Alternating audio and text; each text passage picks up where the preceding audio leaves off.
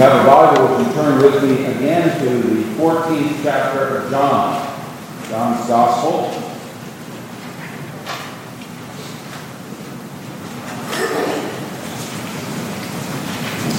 And I'll be reading again the first 14 verses of this chapter of John's Gospel. This is God's Word, and it is true. Let not your hearts be troubled. Believe in God, believe also in me. In my Father's house are many rooms. If it were not so, would I have told you that I go to prepare a place for you?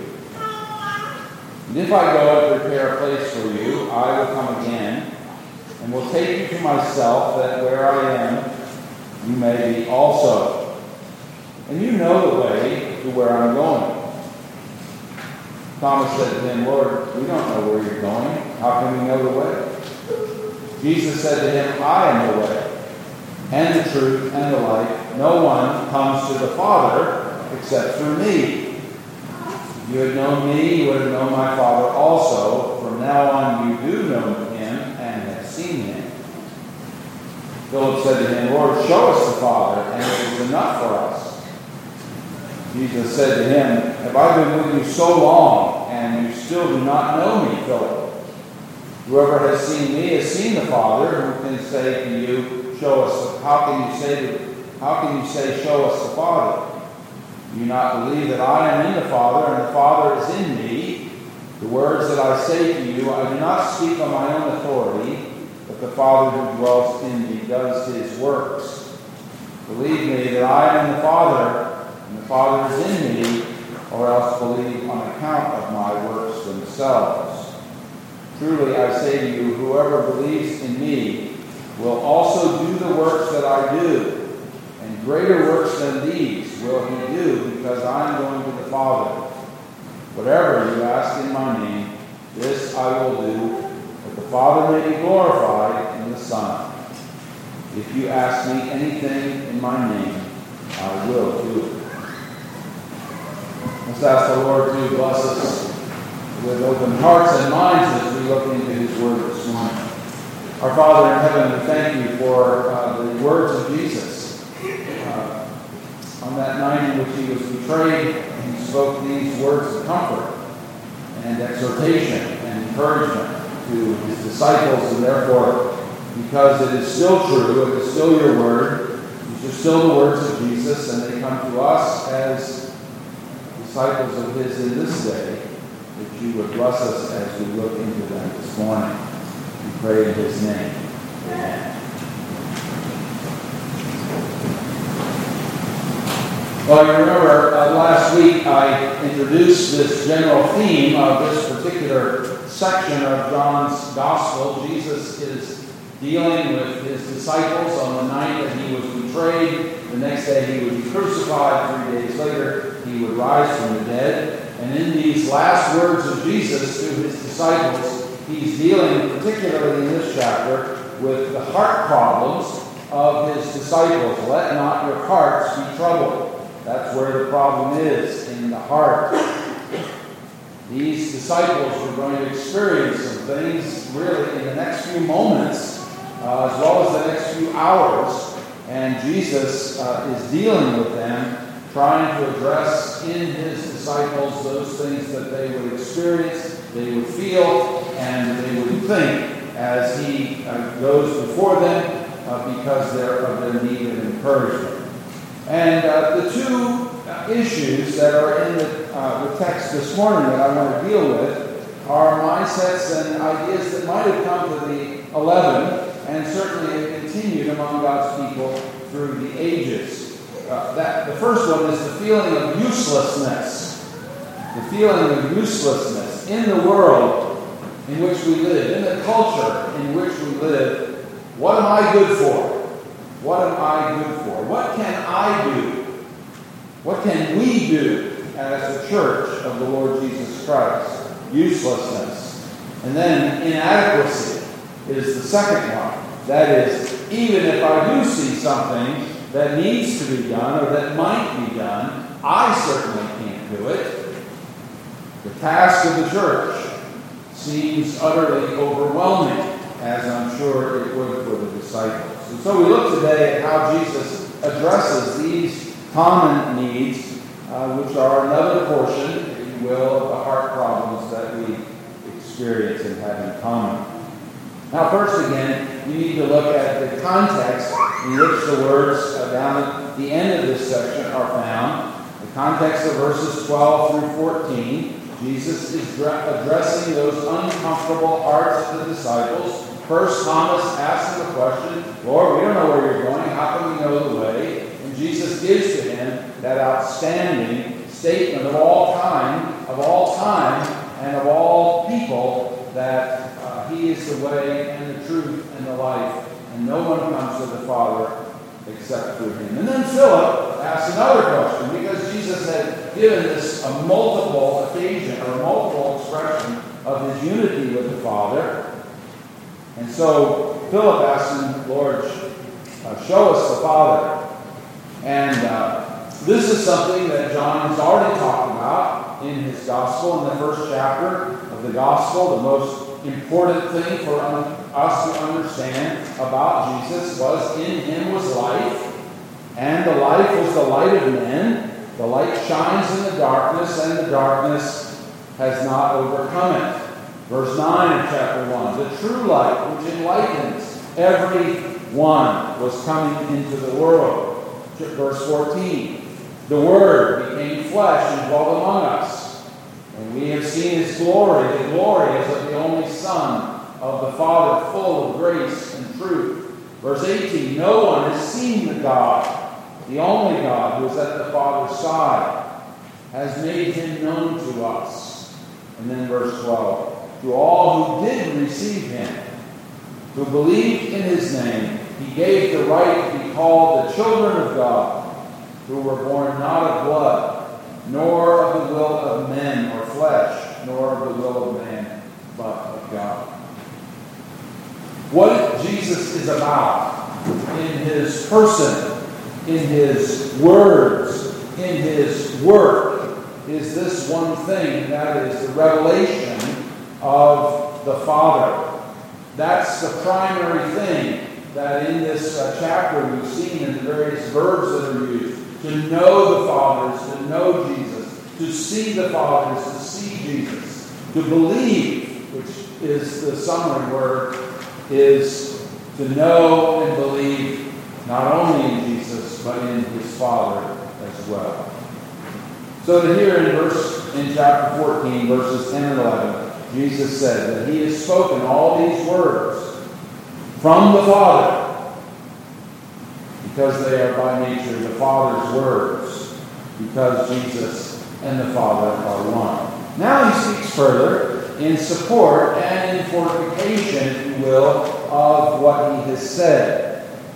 You see the words, and you've read the words, and the disciples have heard the words of Jesus. And sometimes even the words themselves leave the person in doubt. But in Jesus' case, you remember, and this is what he says here, don't just listen to my words, but consider the works that I do as well. It's not just the words, but to back up what I say with my words, let me show you some works. Remember, just one example of that is an astounding example in Mark's Gospel, that wonderful account of the four men who brought their friend who was crippled from birth, and they dug through the roof of the house, and they let him down at Jesus' feet, and everyone was wondering, what is he going to do? What is he going to say to this man who's been so racked by this terrible happening? And what does Jesus say? The first thing he says is, son, your sins are forgiven. Right. That's what everybody was thinking. Your sins are forgiven. But then Jesus, remember, while everyone was thinking, who does he think he is, forgiving this man's sins? Jesus says, which is easier to say? Forgive his sins, for your sins are forgiven, or take up your bed and walk? Which is easier? It's easier to say, your sins are forgiven. But Jesus turned to the man and said, pick up your bed and walk. To the end of the word argument, if you will, quibbling about words. If there were any doubts, Jesus said, pick up your bed and walk. And he did. He did. Would you love to have been there that day? I mean, any one of Jesus' miracles, I often thought as I read through the gospel, feeding 5,000 people, 5 loaves. Wow, that must have been something. But this is exactly what Jesus says here.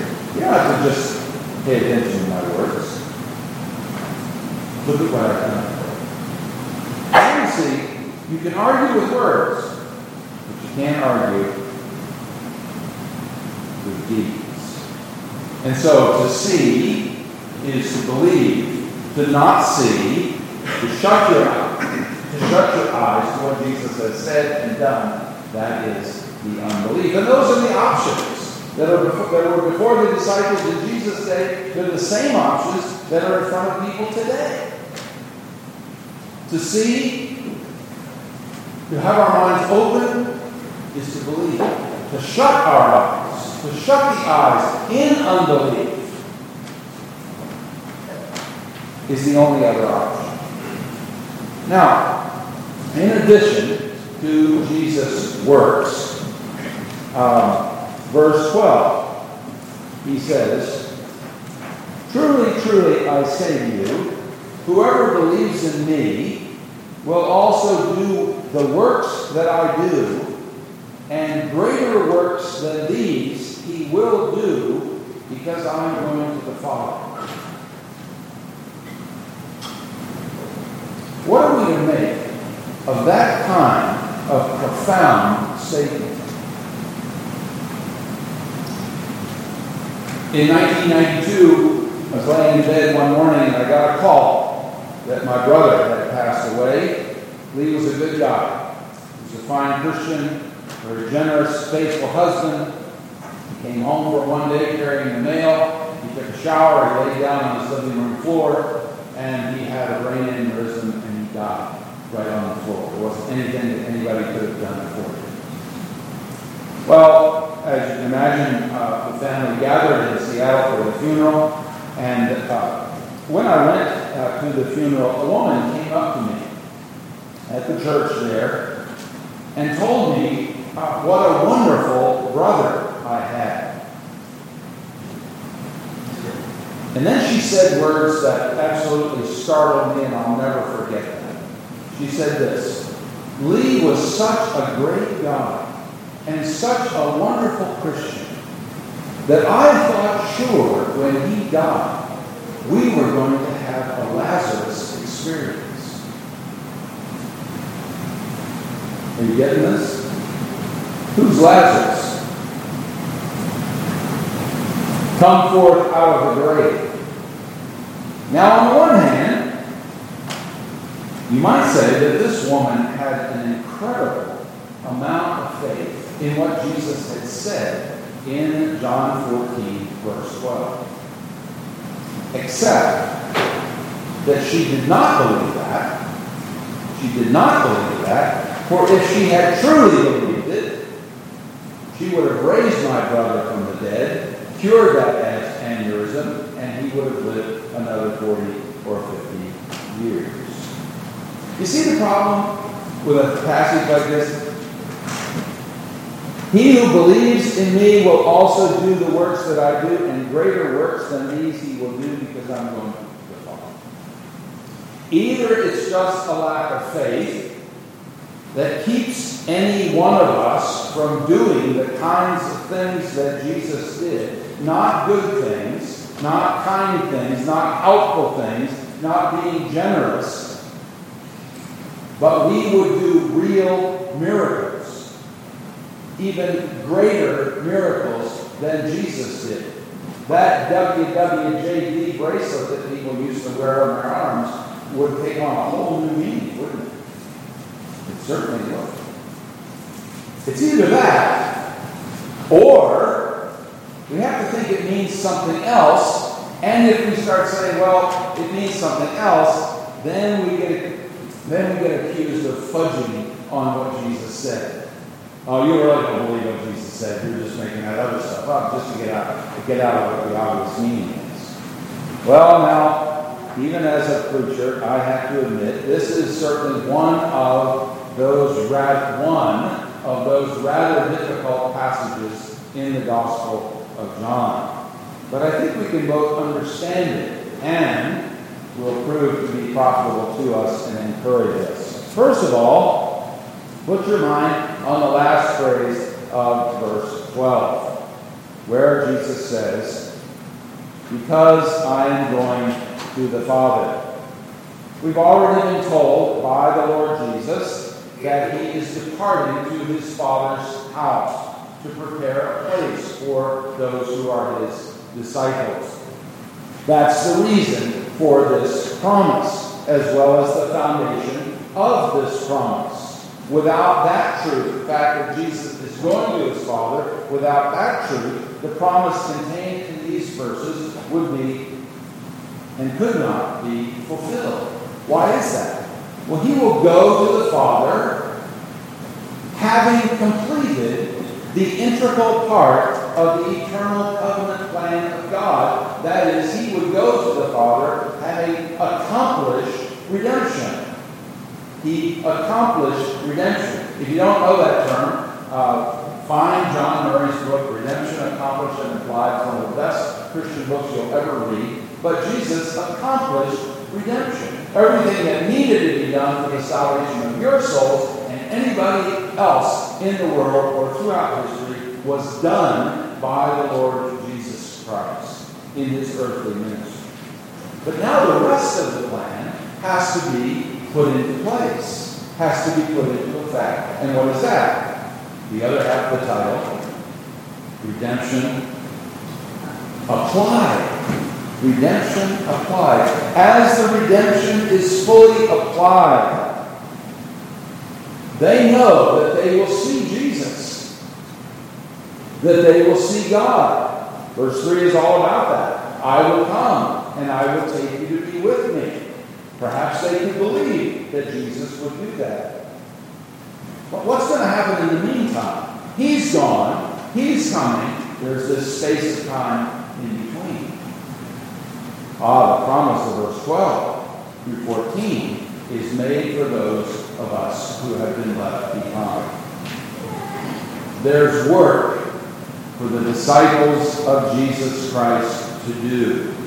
There's work for the disciples. Listen again to what Jesus says, this time as a literal translation from the Greek. Truly, truly, I say to you, whoever believes in me will also do the works that I do, and greater than these will he do. The grammar and the vocabulary in this passage is really going to help us out. Whoever believes, if you know your grammar, this is called a present active participle. It implies an action that has begun and is going to continue to take place.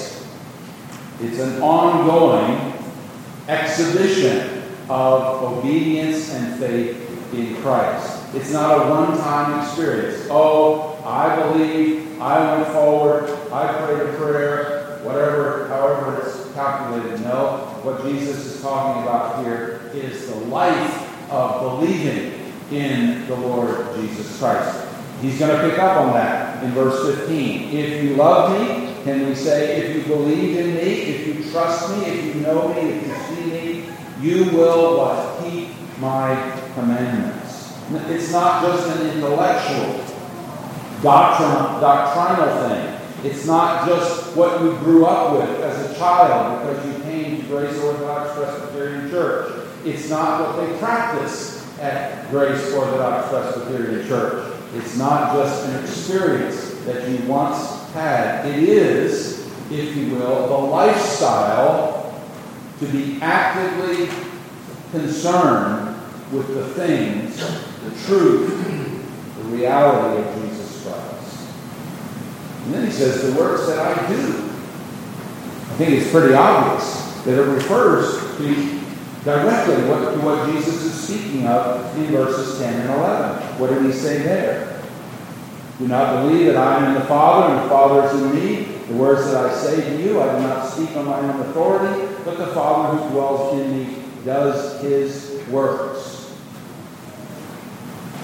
But were these works of Jesus limited to the outward, physical, and miraculous works of Jesus? Is it just limited to feeding the 5,000 and raising Lazarus from the dead and healing Bartimaeus and walking on water and calming the storm and healing all varieties of disease? If so, if it's limited to that, in some way or other, we're in considerable trouble as disciples in this day, where it's obvious that from the time that Jesus spoke these words, his disciples all across the world have not been able to do that sort of thing. I think the better question in the mind of Jesus is, were the physical miracles Jesus' primary work while he was on the earth?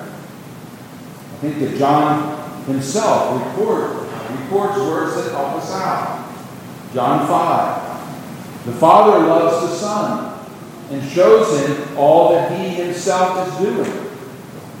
And greater works than these will be shown him, so that you may marvel. For as the Father raises the Son from the dead and gives him life, so also the Son gives life to whom he will.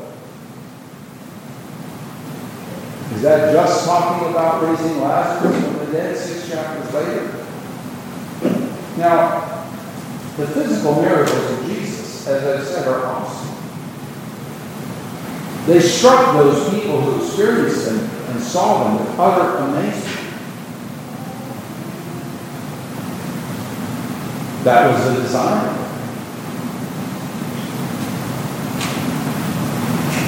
But those little things, like changing water into wine and cleansing the skin of a leper, restoring the one born blind from birth,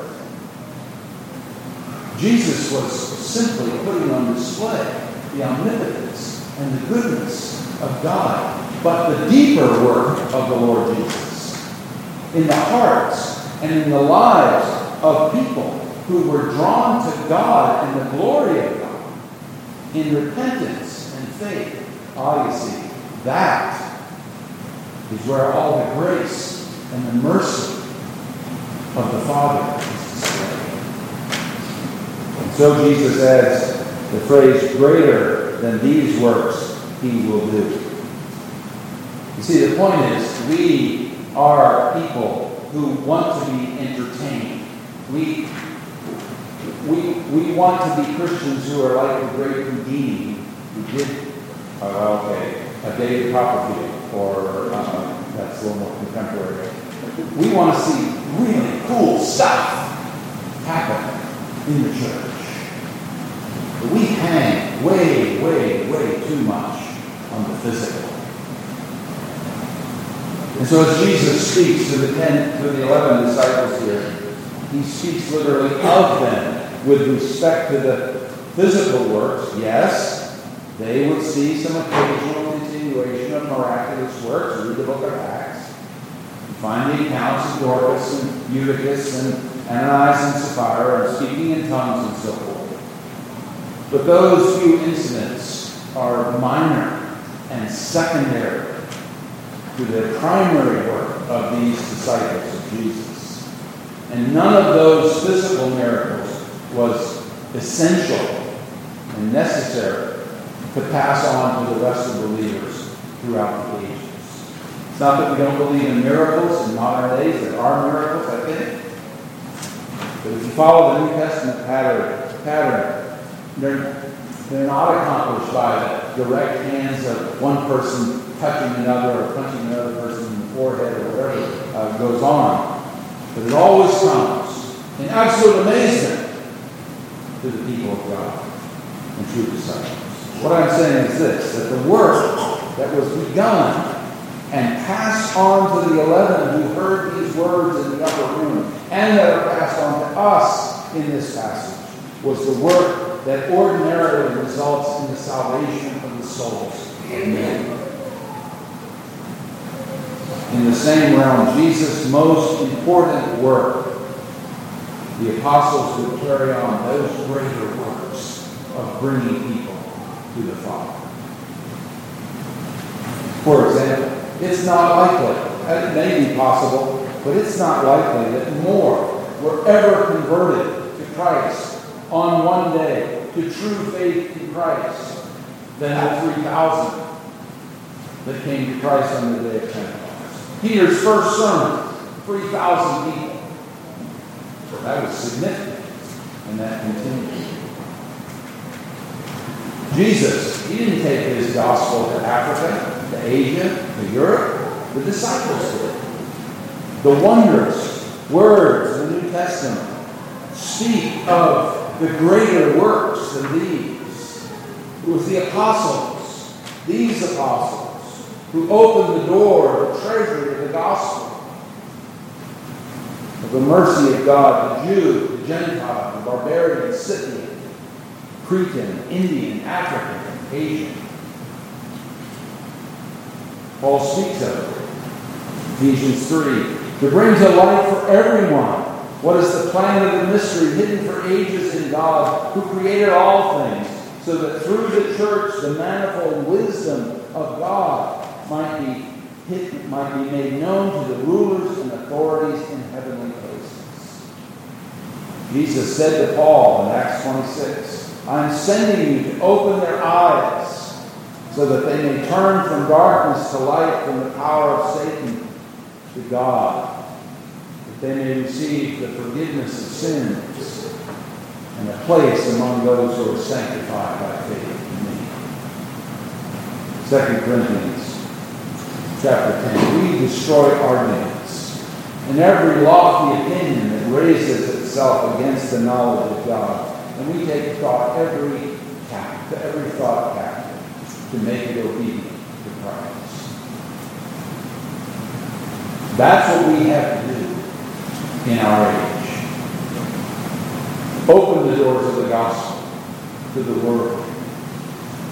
Destroy arguments that come in the face of God's word.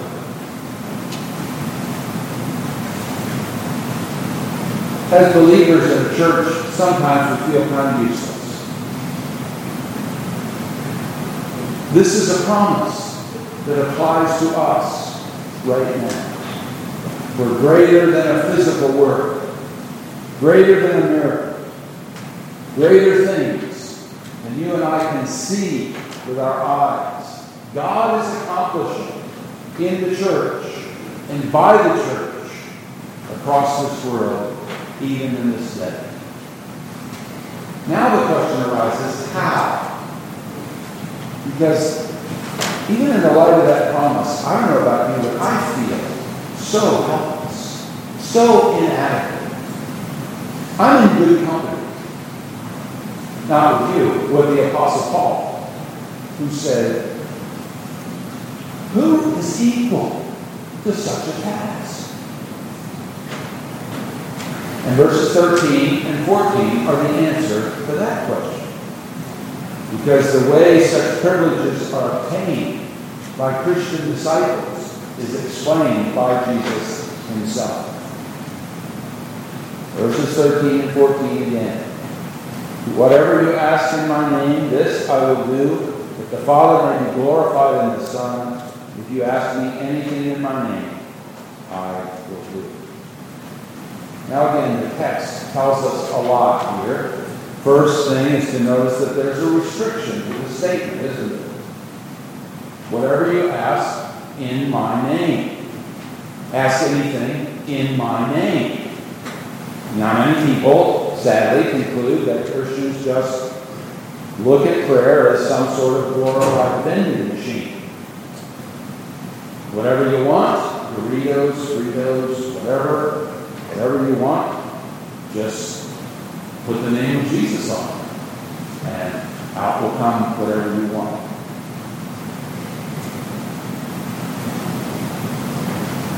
But using the name of Jesus in prayer is not like feeding correct change into the vending machine. There are suggestions about what it means. Is it pleading the merits of Jesus, his payment for our request? Is it coming on the grounds that we have a deep communion with Jesus? Well, it might be that. Are we asking for the purpose of the furthering of the gospel to be completed? Well, if you study the idea of names in the Bible, you find a very interesting truth, and that is that the name has reference not just to identify the person as an individual. My name is Jerry. What's your name? His name is Jesus. John says in chapter 1, to all who received him, who believed in his name, he gave the right to become children of God. To believe in the name of Jesus means that you're including in your belief system, in your life attitude, if you will, everything that's revealed about him, his person and his work. So it is with asking in his name. It's to ask on the foundation of the fullness of the revelation of God in the Lord Jesus Christ. Faith is plunged into the knowledge that we have received from Jesus as God's perfect Son, as he humbled himself and is now glorified. Jesus, the one who is acknowledged as the supreme, yet all three of these now, as the supreme, what offices of Christ? What are the offices? Prophet, priest, and king. The heart of prayer, the heart of the requests that we make should be to abide at the center of what you know about the revelation of God in Christ. So it does include what I said earlier, his merits, our union with him, and the cause which he began, and we carry to completion, or he will carry it to completion. We're a part of that. But it's not limited to that. We don't limit what I can ask for. I would say that we can't quibble about the words that Jesus uses here. What words does he use? He uses whatever. He uses the term anything that you ask. It's a direct answer, you see, to the problem that we mentioned earlier, inadequacy. The principle seems to be this: you ask in prayer, and Jesus himself will act. Every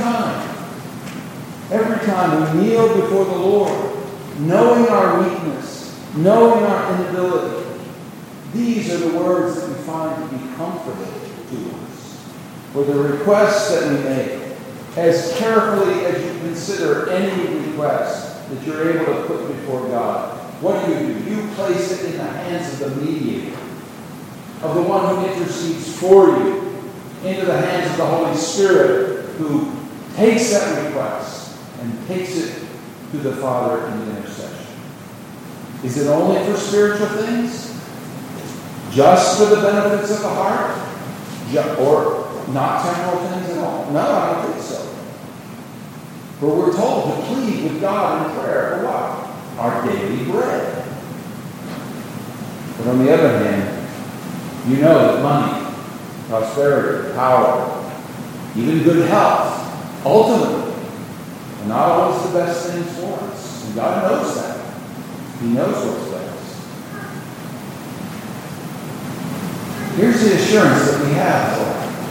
Everything we ask as believers is wrapped in the circle of the name of Jesus Christ. And all those requests that come wrapped in him, God will do. Is it not a comfort to us in our sense of inadequacy, our heart trouble of inadequacy, to have this very great word of encouragement? Likewise, the Spirit helps us in our weakness. For we do not know what to pray for as a God, but the Spirit himself intercedes for us with groanings too deep for words. Now, the Spirit is the next remedy for heart problems. If you want to hear about that, you've got to come back tonight. But what about this one? There's a very, very straightforward application and conclusion to all of this. We ask, how is it that Christian people, how is it that the Church of the Lord Jesus Christ has so little, does so little, accomplishes so little? How is it that we often go so timidly into the battle for the hearts and lives of people? How is it that we seem to generally stumble onward to heaven personally?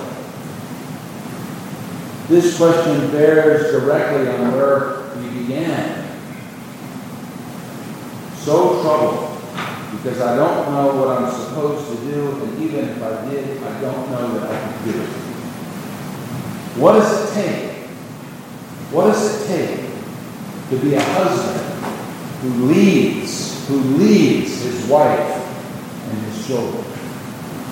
How am I supposed to be an effective witness and evangelist to my boss or to my own mother who's an unbeliever?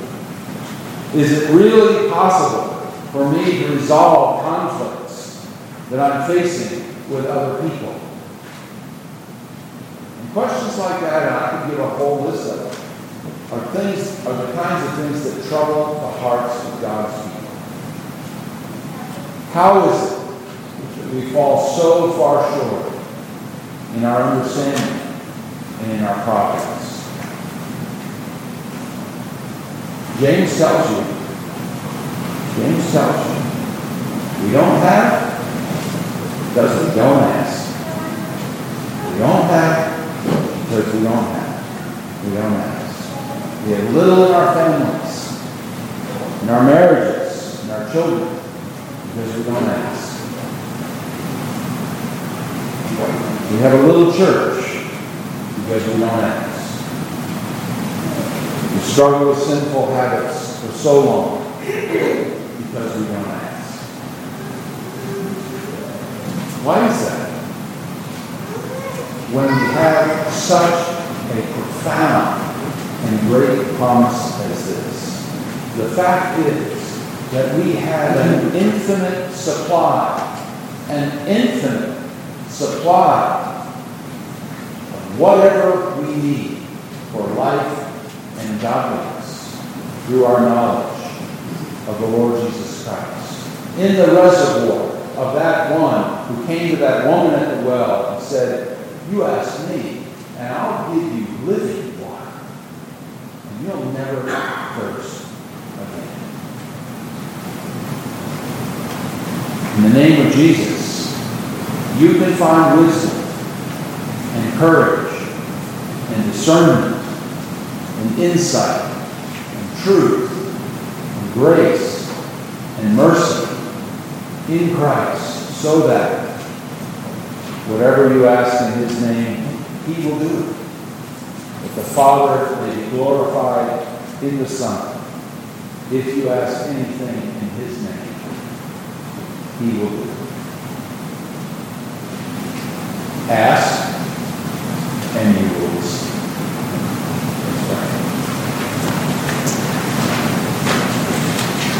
Father in heaven, thank you for your word. Thank you that it teaches us so profoundly. It touches us where we live. And perhaps there are some feeling overwhelmed this morning because of life circumstances or particular incidents or whatever it is. We pray that you would touch them with this word of grace, that they may know you. Bring their petitions with heartfelt expectation that you will do something. Do that which is right in your eyes for your glory in their lives. We submit that to you in each one of our cases for Jesus' sake. Amen.